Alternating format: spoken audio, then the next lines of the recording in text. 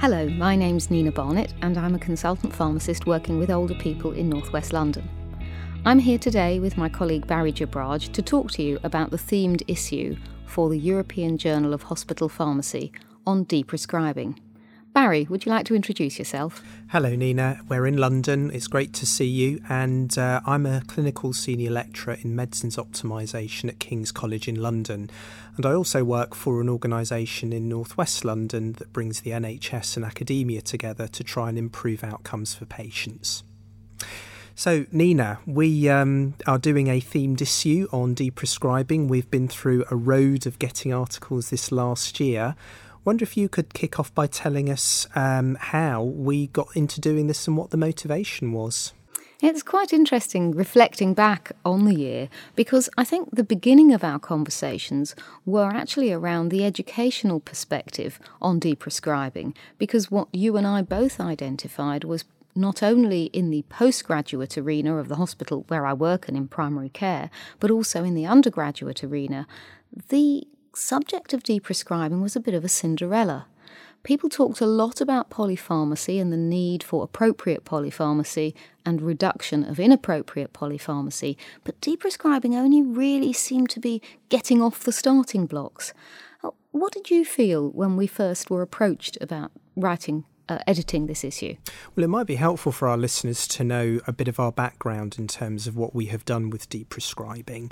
We've both been heavily involved in medication review and stopping inappropriate medicines, and it became apparent that the term deprescribing in the literature was emerging, but it was quite controversial.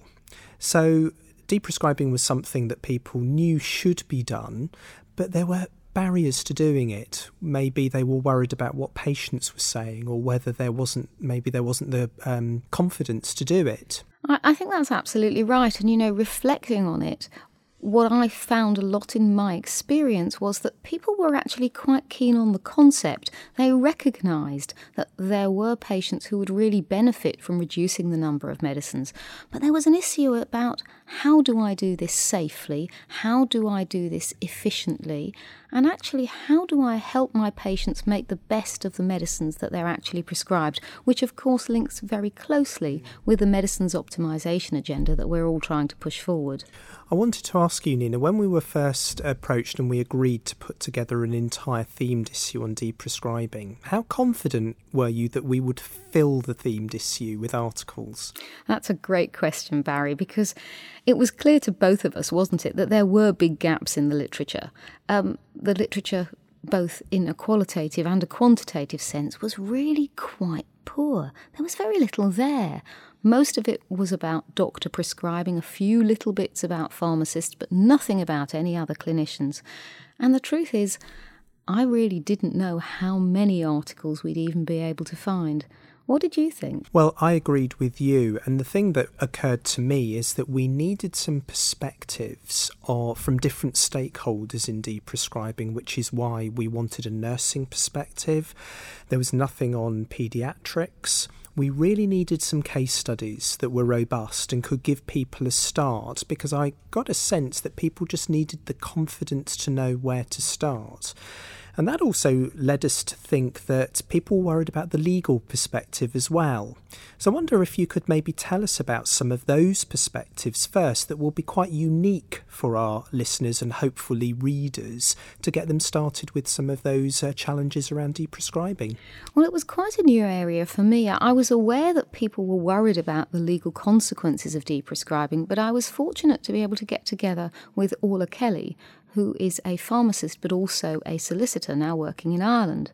And what we were able to do together was to look at both the concept of medical negligence and the concept of informed patient consent in the context of the law now and the changes that have occurred over the last 5 years, and to think about how deprescribing fitted in with the bigger prescribing agenda. So the article that we ended up writing that's in the issue should help people to feel confident that if they use the same parameters for deprescribing as they do for prescribing, that deprescribing is a safe process. So is that the take-home message from that paper? If I've understood rightly, that if you follow the same good processes for prescribing, you've got the patient on board, which I think is a really key theme in deprescribing. The patient has got to be at the centre, part of the decision-making, wherever that is possible, that there should be no barrier.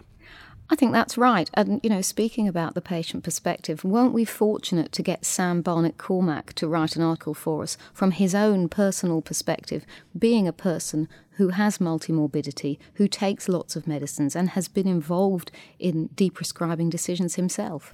And actually, if I might be just personal, you know that I have a disabled son and he has just had a medicine stopped. And I know that as a parent, I felt really uneasy because, of course, you're worried the symptoms will come back.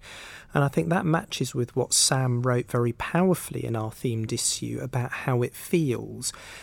But just as importantly, how important it is for him to not have deprescribing done to him, but done in partnership with him. Would you concur with that? I think you've brought a really, really important point up for us to perhaps deepen a little, because the idea that the patient is at the centre of the deprescribing arena and actually is in control, working with the clinician of what should and shouldn't be stopped, for me, says something about the fundamental power dynamic. Because the way I think about it is, if you as the clinician stop medicines, you're the one in control.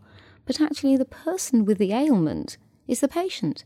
And so there is something for me about perhaps even taking a joint approach which allows the patient to take, and I hope this won't be interpreted the wrong way, some responsibility for stopping the medication, not clinical responsibility, but an agreement that there is no right way. There are just a number of ways that can be agreed and monitored and followed up, so that if the patient does go away and actually the symptoms return, or they have any adverse effect of deprescribing, they feel 100% comfortable to come back to the prescriber to have a discussion again about whether medicines should be restarted. So in our themed issue, I think there are a number of articles, maybe some of the shorter pieces and longer pieces, that actually carry that theme. And I just wondered whether any of the papers come to mind where that theme is there, perhaps with another soundbite to sum up what the paper is for our listeners' benefit. Well, actually, the one that comes to mind is the letter that Danielle Adams sent about the patient and playing the piano. I don't know if you remember the one I mean. The lady with dementia. That's right, who was prescribed a number of antipsychotic medications, and essentially they left her, if I can use the word, disabled by the medicines. She was unable to interact with her family, she was unable to engage in any activities, and intelligent, paced deprescribing allowed her to move from where she was, which was sat in a chair most of the day, back to the piano, where she could actually enjoy the interactions with her family and actually get some pleasure out of her own life. And so I know that was just a letter, but for me, the summing up of why we did this was to give patients a better quality of life. And that makes me think of some of the other papers in our themed issue. So Polly Duncan and colleagues write about deprescribing in general practice. And my GP colleagues often say that they would love to do an in-depth medication review and deprescribe, but time is a barrier. But very often GPs have those long-term relationships with their patients where they can make those joint decisions. And also thinking about what Wasim Bakir talked about with a care home setting in Northumbria in the north of England, about how in a care home setting around a table with a patient and with the family as well, that they demonstrated some really interesting results in being able to stop, I think it was about 8% of all medicines, through that collaborative discussion.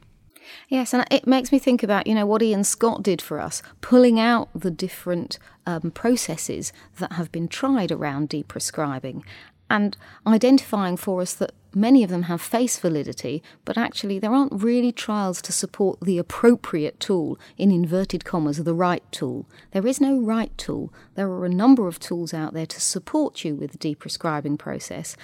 And I think what he did for us was he showed us that we're on the beginning of our journey. We have started, but we're certainly nowhere near a conclusion.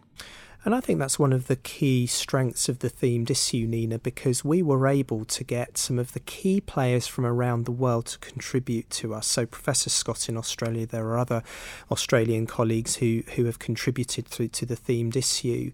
And Shane Cullen and Stephen Byrne in Ireland were another group who contributed. And one of the things that they said, which was interesting, is that deprescribing is often recommended, but is often not followed through and actually done. And I think it's really telling that hesitation is still there, and they come up with different methods. And we also got Professor Doron Garfinkel from Israel, who takes quite a different approach. And I wonder whether you could just sum that up for our potential readers. Yes, I think that was really incredibly useful for us to have a totally different perspective on deprescribing, because most of the articles, not only that we've included, but the ones one reads about deprescribing, are about what I call serial deprescribing. So deprescribing one after another, slowly and carefully withdrawing drugs. But actually, what he talks about, if I can use the term, multiple deprescribing, where he identifies patients who are actually being harmed by the number of medicines they're taking, and he works with them to deprescribe a number of different medicines at the same time. He himself is a palliative care consultant and geriatrician working in the community in Israel, and he then writes to the GP with a letter which has an evidence base for everything that he's stopped, and asks the GP to continue with his recommendations. And I believe that he's working on some data at the moment which will demonstrate the benefits of this multiple deprescribing approach, which again, as I said, is different but also useful. We're getting towards the latter stages of our podcast, Nina. I would very much like to talk about the educational impact in a moment, but perhaps before I do that, if you could sum up some of the other letters and case studies that came in, just briefly, to give potential readers a flavour of what's in the themed issue. So we've got Vanessa Marvin and colleagues talking about medication review, deprescribing and falls. We've got Alan Cassell and colleague who wrote a great article about the MedStopper tool, which is freely available for everyone on the web. It's even got a really musical YouTube video to support implementation of MedStopper, which I think is really entertaining. And we've got Karina Norton, we've got Anne Cole and Orla and Sam, all with their own perspectives. And the other thing that we haven't yet mentioned was the piece by Johannes Ross, who looked at pharmacists and geriatricians working together in a hospital clinic to do deprescribing. I think where I'd sum up, I think I would just say to readers, we've got something for everyone. We've got short pieces, we've got long pieces. Just dip your toe into the deprescribing pool. You'll certainly enjoy it, and I think you'll find it refreshing. So you mentioned Karina Norton. We desperately need some nursing literature around deprescribing, and Karina is an academic nurse who also practices, and nurses are there all the time seeing how patients take their medicines, so that's important. And you also mentioned Anne Cole, because Anne and her colleagues from the Royal Pharmaceutical Society mentioned that we mustn't throw the baby out with the bathwater, that polypharmacy can be appropriate and necessary, so we need to recognise that. I think the final thing I want to say, which comes back to one of your earlier questions, Nina, was the themed issue is about educating people.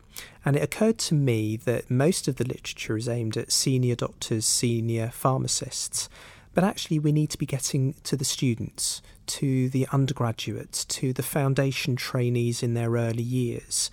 Because although we don't want them to be deprescribing, because they probably don't have the competence or the experience, they will one day be the senior practitioners, and I think we need a paradigm shift, a culture change, so that deprescribing becomes the norm. So one of the things that we did earlier in 2016 was to publish a paper with a survey of junior doctors on whose role they think it is to review medicines. And we coined the bottom-up approach to education around medication review and deprescribing. And a key paper that you and I collaborated with Alan Poots on was a strategy to get educational strategies into undergraduate and postgraduate training around deprescribing. And I think if I was to sum up what I really hope that our listeners and perhaps readers will get is how do we make sure we educate our trainees and also our seniors to make sure that deprescribing becomes the norm in the future? And really, I think just to sort of follow on from that, so for me, the key theme that comes out of this is we do have a cultural shift to make. We have a mindset shift around deprescribing. What we want is for our new prescribers, moving from undergraduate through to postgraduate and senior roles, we want them to be thinking about deprescribing at the same time as they're thinking about prescribing. And if we can do that, it means we're going to move towards the kind of medicines optimization paradigm that we're both looking for. Well, Nina, it's been lovely to spend this time talking with you on this podcast. I really hope that listeners will be inspired to read the themed issue, find pieces that are helpful for them, and maybe implement it in its own practice. So thank you very much. Thank you, Barry. And if you'd like to see more details, visit ejhp.bmj.com, where you'll find some of the articles open access. So I hope you'll enjoy reading what we've put together for you.